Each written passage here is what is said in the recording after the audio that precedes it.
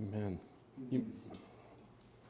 Thank you, Mike and team. It's refreshing to sing, even with a mask on. There's just a refreshing aspect to it.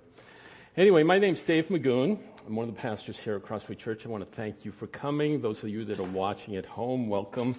Thank you, guests that are here this morning. We're going to have a baptism after the service today, and it should be a good time of celebrating together.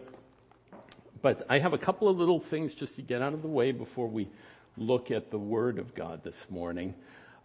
First of all, those of you that have been giving through this pandemic, thank you for your consistent giving. The church is being well provided for, and we appreciate it. If you do have an offering, there's an offering basket in the back, and you can just put it in there. We don't pass an offering basket during this time.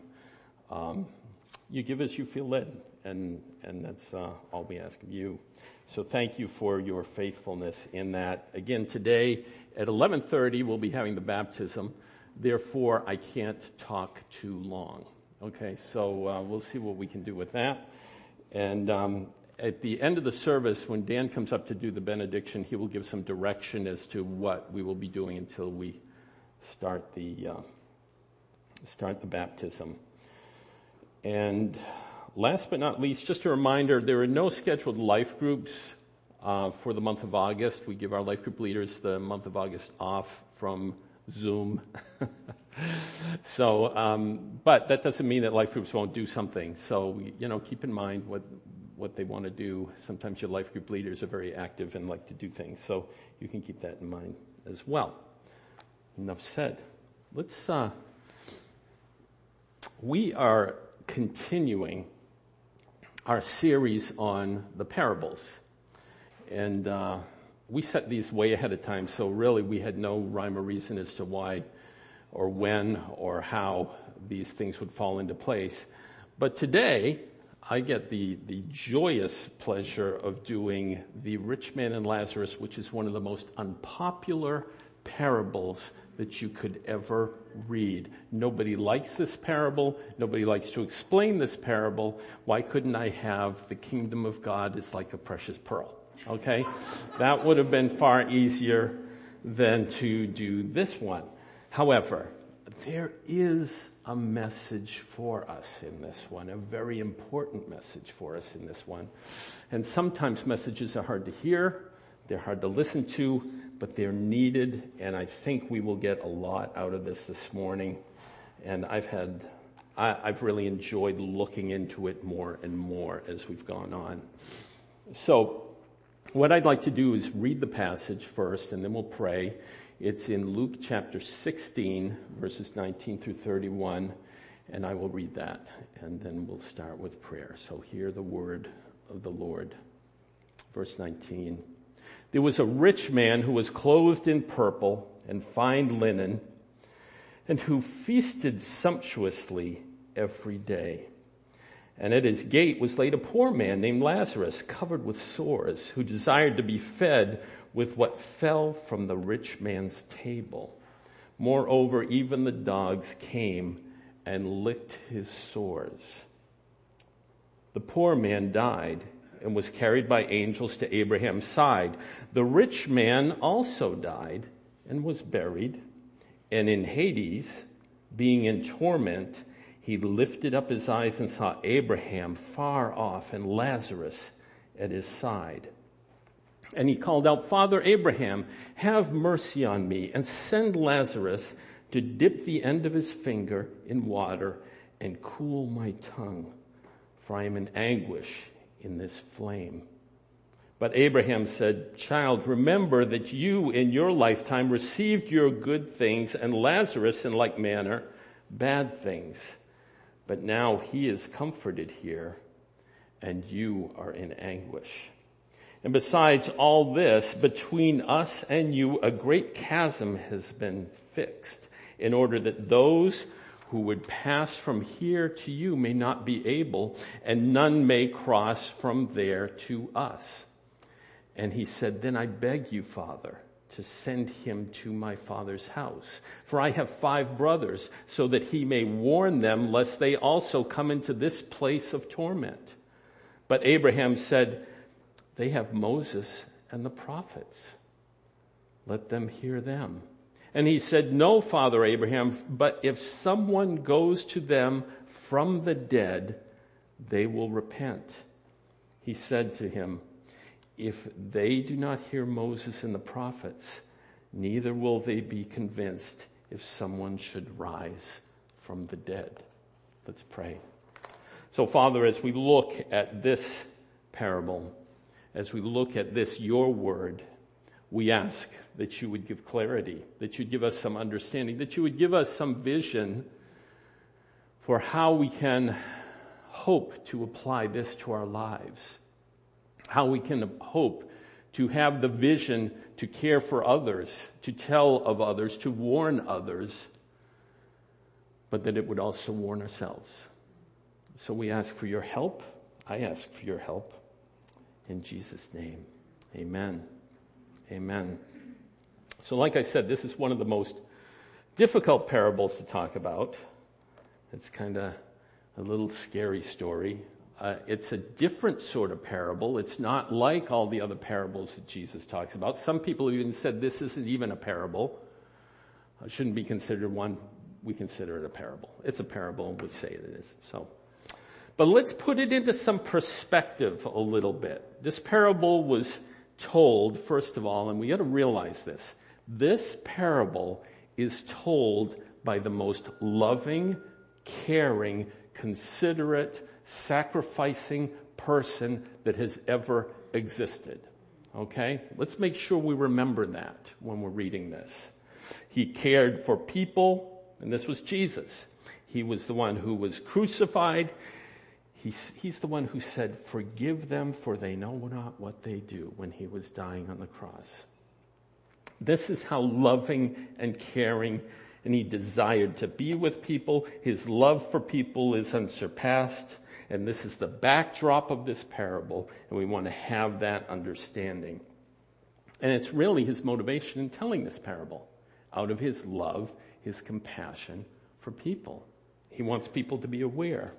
So Jesus gives us a picture of the good and the bad in this world and in the world to come. So my main point this morning is opportunities abound when it comes to getting right with God, but time is not on your side. Opportunities abound when it comes to getting right with God, but time is not on your side. Isn't that an old Rolling Stone song? Time is not on your side. So I have 3 points here, and they're very simple points. They're points you can remember. They're points that I could remember, so that's why they're simple. We have 2 lives. First point, 2 destinations, and a warning before it's too late. Though you spelled the 2 differently on the last one. Okay? All right. So Jesus brings up this parable because he sees a need. Back then, there was a need. Today, there is still a need.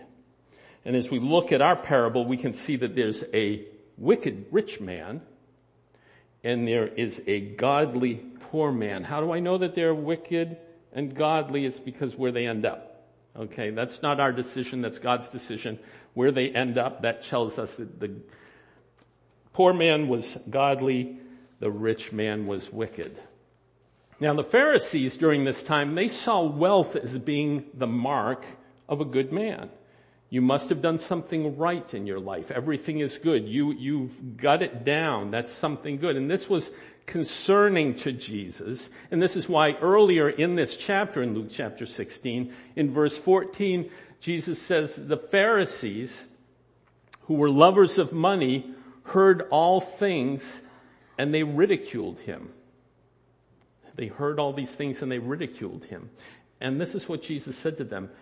You are those who justify yourselves before men, but God knows your hearts. This is key here. God knows your hearts.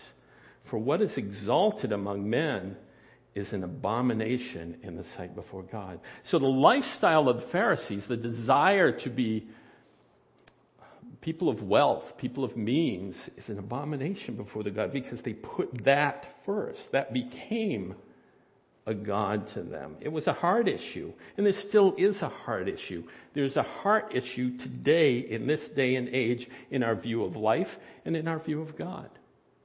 It's something that needs to be addressed.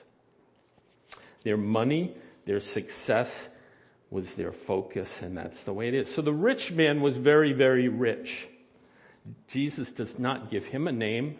Somebody tried to give him the Latin name for rich man and called him that, but Jesus didn't want to give him a name. We're not going to give him a name.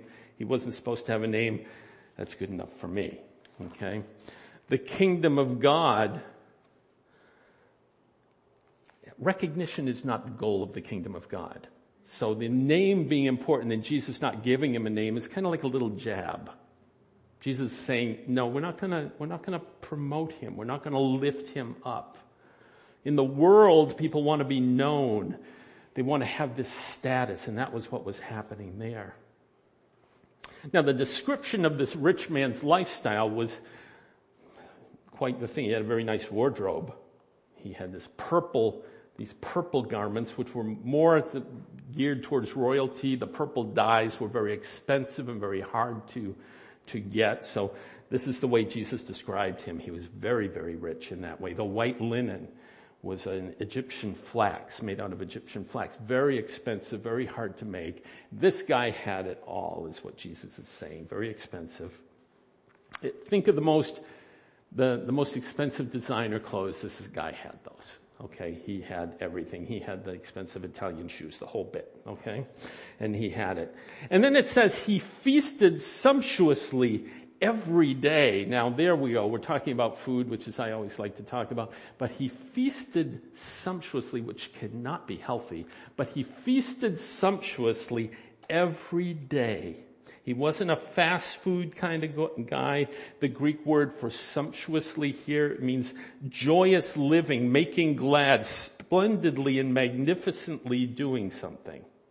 That's what it means. That's how he made a big deal out of it. It was a party. Life was a party to him, and that's what he wanted to do, and that's the way he lived his life. That was his focus. It was self-centered. It was self-serving.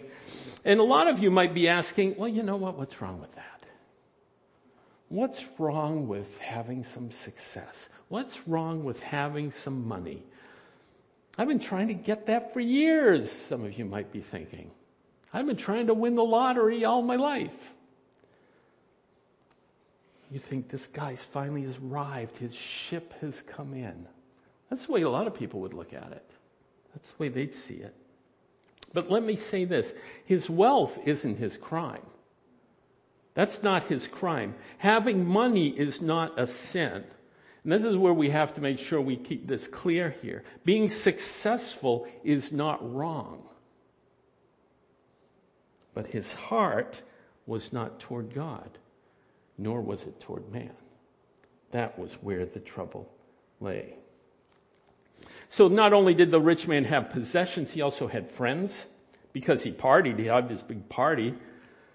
He had a lot of people in his life.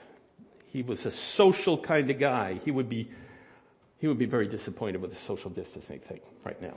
Okay? So now, after that, we see this guy, he has this lavish lifestyle. Now, Jesus is giving a contrast here. And he wants us to see the contrast. It's a total opposite situation. We have Lazarus, the poor man, the beggar. Jesus gives him a name. It's the only parable where Jesus ever gives anyone a name. And he calls him Lazarus. Not necessarily related to the Lazarus whom he raises from the dead later on, but I think that's like a little jab to the Pharisees. Maybe it's a little prophetic jab that, you know what? Lazarus is good. They didn't like the raising of Lazarus either. They hated Lazarus when he was raised from the dead, which kind of illustrates the whole parable over again. Even though someone's raised from the dead, they won't believe.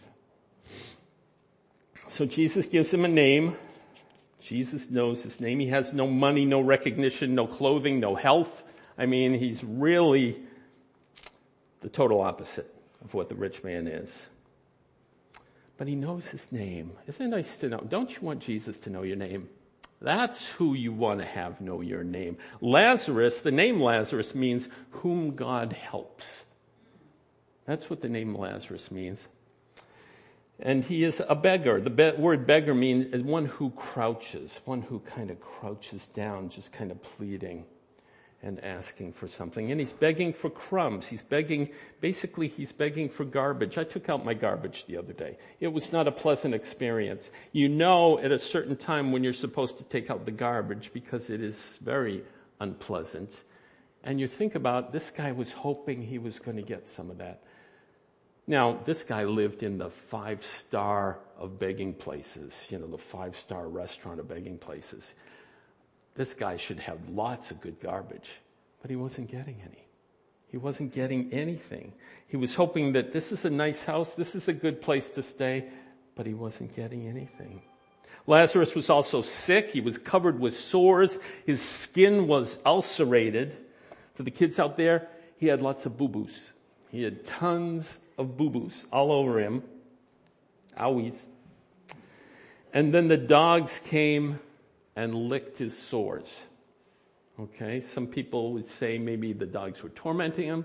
Some people would say maybe the dogs were helping to soothe his discomfort. Either way, that's what the dogs were doing. Disgusting. Okay? All right.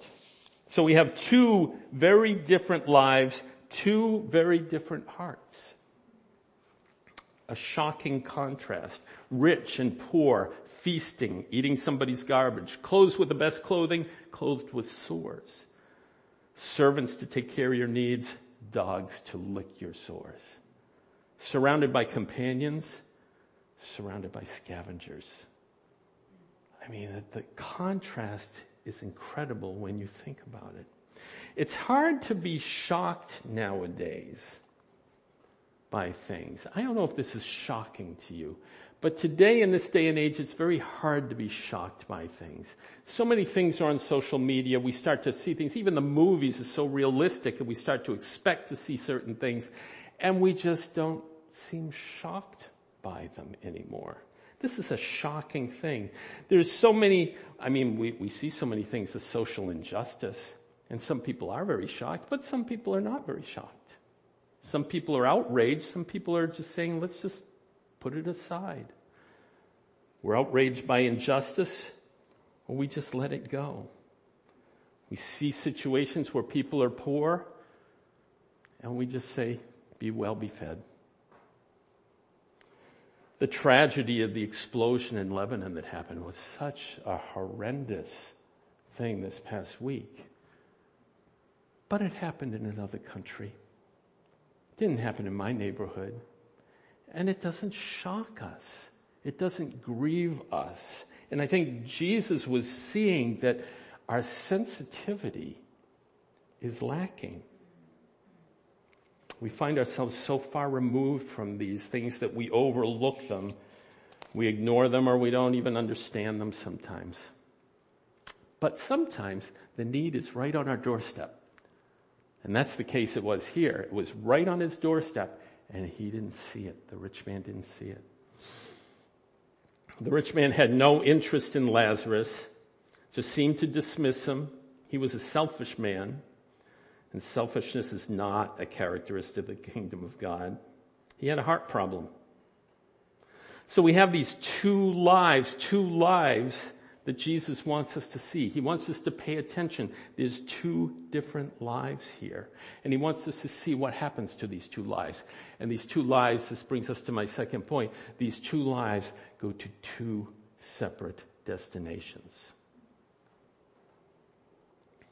Verses 22 and 23, it says, the poor man died and was carried away by angels to Abraham's side. The rich man also died and was buried. And in Hades, being in torment, he lifted up his eyes, and he saw Abraham far off and Lazarus at his side. It's interesting, in 2014 there was a survey done in the United States. There was a survey done on how many people believed in a heaven and how many people believed in hell. Okay? And what they found was that 72% of Americans that they surveyed believed in heaven. 72%. It's pretty good, I guess. These are people that had an interest in religion. Not necessarily, it does break it down by denomination and things like that. But overall, 58% of Americans did not believe in a hell. 58% did not believe in a hell and an existence or the reality of a hell. It's kind of strange because heaven and hell both come from the same book. And it's both in there and it's both talked about. It's the same source. It's the Bible, and they both affirm heaven and hell. Evangelicals, 88% believed in a heaven. 82% believed in a hell. I'm not sure, evangelicals usually take the Bible pretty literally, but Catholics, 85% believe in a heaven, 63% believe in a hell. What I didn't understand was this. Atheists. 5% of the atheists believed in a heaven, and 3% of the atheists believed in a hell. And I'm never going to probably get my mind wrapped around that. But anyway. But when Jesus speaks of heaven, we say, yes, what a glorious thing. What's something to look forward to? This is going to be incredible. But when he talks about hell, we say, well, I don't know if I like that. And I think sometimes it's our lack of understanding about that. Jesus spoke more about hell than he talked about heaven. And I think it was because he was concerned about people. He was concerned because it has to do with judgment. It has to do with punishment. It has to do with loss. And Jesus is a person of love. Jesus came to seek and to save that which was lost. He's concerned about us. So the poor man dies and the rich man dies. Okay? We're all going to die. Let's get that one straight. Okay? We're all going to die. Unless Jesus comes again, we are all going to die. So it's best to prepare for death. Now, yes, you can get a will. Yes, you can buy a cemetery plot. Yes, you should write down all the little passwords in a little book so that your spouse or whoever can find out where in the world everything is. That's important too. All those things are important. But think about it. We all should prepare our souls. That's the most important thing. This life is temporary. This life only lasts so long. The important thing is to decide what is going to happen throughout eternity. We need to prepare our souls. The poor man had no burial. He was homeless. He probably died in the street, and we won't go into any detail, and we could, but not any detail on what they did with bodies that they found on the street. But it was not anything pleasant. Now the rich man died and he was buried. He had a funeral, probably a nice one, a great eulogy, talking about his great parties, what a friend he was, all the money he spent on them. He had family there. He celebrated his life. They celebrated his life. The world treated him well. But there's something about death, and I think we need to realize this. When death happens, something spiritual happens. When death happens, it's not just you become worm food, okay? Something spiritual happens when you die. So what happens? So Lazarus, he's carried away, and his soul is taken to Abraham's side, which is symbolic of heaven, okay? So that the Jews would understand, they understand Abraham, the significance of that. Being beside Abraham like that showed the significance of his favor and a restful place, a care and a love and family sense that you get, a position of honor. But something also spiritually happens to the rich man. Rich man's taken to Hades, the nether world, death, the grave, hell, and he's tormented. He's suffering. There's flame and heat. There's no relief for him. There's no water to soothe him, and the rich man calls out, Father Abraham, could you send me Lazarus to dip his finger in water to give me some relief? And Abraham says, remember what you had during your life? You had good things. Lazarus had bad things. Now Lazarus is comforted, and he's consoled, and you're in anguish and intense and pain and torment and distress. Was Lazarus rewarded for being sick and poor? No. Let's make sure we have that one clear here. He wasn't rewarded because he had such a hard life. Was the rich man punished because he had money? No. He wasn't punished because he had money. It was his actions that revealed his heart. It was his heart towards his possessions, his heart towards his food, his clothes, his friends. It was his lack of heart towards Lazarus. It was his lack of heart towards mankind in general. Abraham tells the rich man that he can't help him.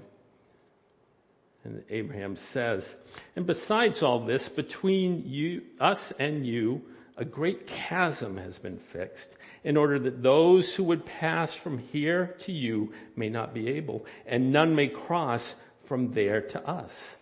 So it was a separation. He was separated from God. It was final, it was unchangeable, and it was very sad. Jesus wants them to know this is a sad thing. Now, you can look at the other aspect of this, as some people may say, because we're always into we're always for the underdog. The Rocky movies, things like that. We want the underdog to win. So we might say, well, the rich man got what he got coming to him. He deserved it. He wasn't very nice. He reaped what he sowed. He was just a nasty guy anyway. He was a waste of skin. Okay? He was a nasty guy. He probably did deserve what he got and things like that. But this is one thing that Jesus wants us to see.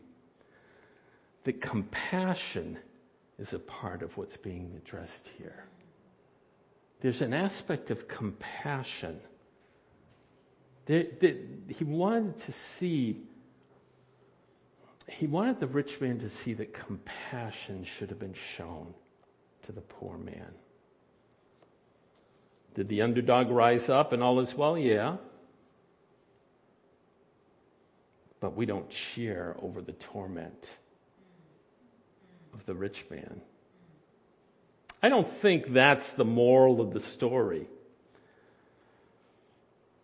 To see and to show concern for our fellow man is basically what Jesus did. And he wanted the Pharisees to be warned about this, and he wants us to be warned about this as well. Jesus' concern for mankind was so great that he was willing to die for you.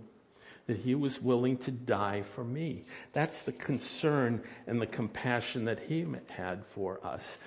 For the punishment of our sins, your sins and my sins, Jesus showed compassion. He didn't have to. We didn't deserve it, just like the rich man. He did it so that whosoever believes in him would not perish, but have everlasting life. So that we don't have the same fate as the rich man. But we'd have eternal life. We'd have eternity with him. We would have life in heaven. So we've discussed two lives and we've discussed two destinations. But the moral of this story, I think, could be wrong. I think it's don't wait until it's too late. I think that's the main thing that Jesus wants them to know. It's a warning before it's too late.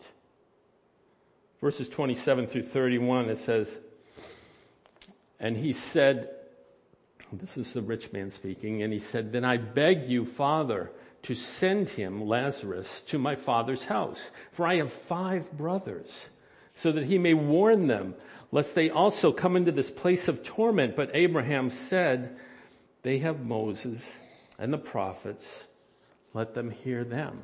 And he said, no, Father Abraham, but if someone goes to them from the dead, they will repent. And he said to him, if they did not hear Moses and the prophets, neither will they be convinced if someone should rise from the dead.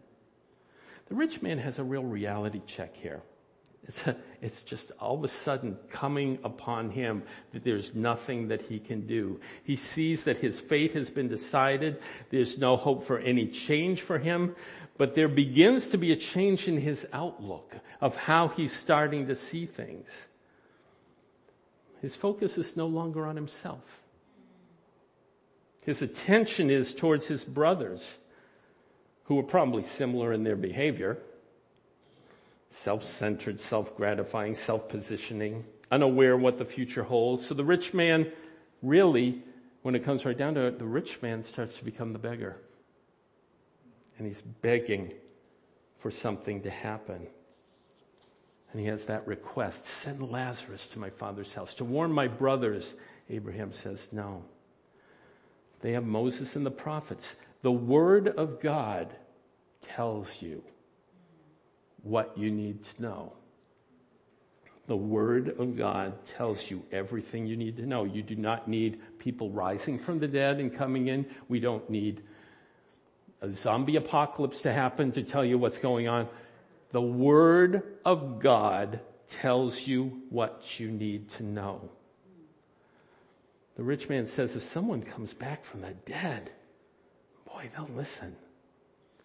Abraham's response is, they don't listen to Moses and the prophets, the Word of God. If they don't believe what the Word of God says, then they're not going to believe in somebody coming back to tell them. The Word of God is enough to tell the living about God. The Word of God is enough to tell the living about life and death. So what does the Word of God tell us? First of all, it says that we're sinners and we need a Savior. That's what the Word of God says. We are sinners and we need a Savior. That Jesus came and lived and died for your sins and my sins. If you believe and accept Him as your Savior, if He is the Lord of your life, you will be saved. That's what the Word of God says. Romans 10:9, it says, if you declare with your mouth that Jesus is Lord and believe in your heart that God raised Him from the dead, you'll be saved. I love that verse. That's an incredible verse. And you'll have a relationship with God. You'll have eternal life. Life is more than what we have on this earth. Now, if you're a Christian, it's very important for you to tell people about this while you're still alive. Because one day you will not be. Tell the rich, tell the poor, tell the healthy, tell the sick. Tell your family, tell your friends. Even tell your enemies. Tell them about what the Lord has done. Tell them what God desires to do. Because once you're gone, it is too late. The rich man paid attention to Lazarus too late. The rich man discovers he is too late to help out his brothers. If you're listening, if you're sitting here breathing today, it's not too late. If you die, it is too late. And this is the concern that Jesus had, and He wanted to express to the people. Don't wait, because you don't know when it will be too late. If you don't know Jesus as your Savior, particularly you should be considering that. But if you're a Christian and say you're wandering and you're just not sure about your faith, Jesus is also saying, don't waste your life. There's something for you to do. There's something very important for you to have, and to believe the Word of God and to renew your commitment to Him. That is what God's desire is in all of this. In closing, I just want to read the main point again. because I think this is just summarizes really what Jesus wants us to consider today. The main point is opportunities abound when it comes to getting right with God. But time is not on our side. So let's pray. Father, we thank you for your word. We thank you, Lord, even though as difficult as these things are to hear, as they are to talk about, as they are to even think about, Lord, once again we look to your word and we see encouragement. We see a way out. We see that there is salvation in no other, and that's in Jesus Christ. We thank you, Lord, that you were so willing to come to this earth, that you loved us and saw a sinful world and showed compassion and came and gave your life for us. Lord, what a gift you have given us. So, Lord, I do pray that you would speak to our hearts. Those that do not know you, Lord, I pray that you will open up their heart to you. Lord, those of us that have possibly just sort of settled back and started to get comfortable, Lord, help us to be stirred by the emergency that is shown here, that we need to share the gospel message. So we thank you, Lord, for our time, and thank you for your word. In Jesus' name, amen.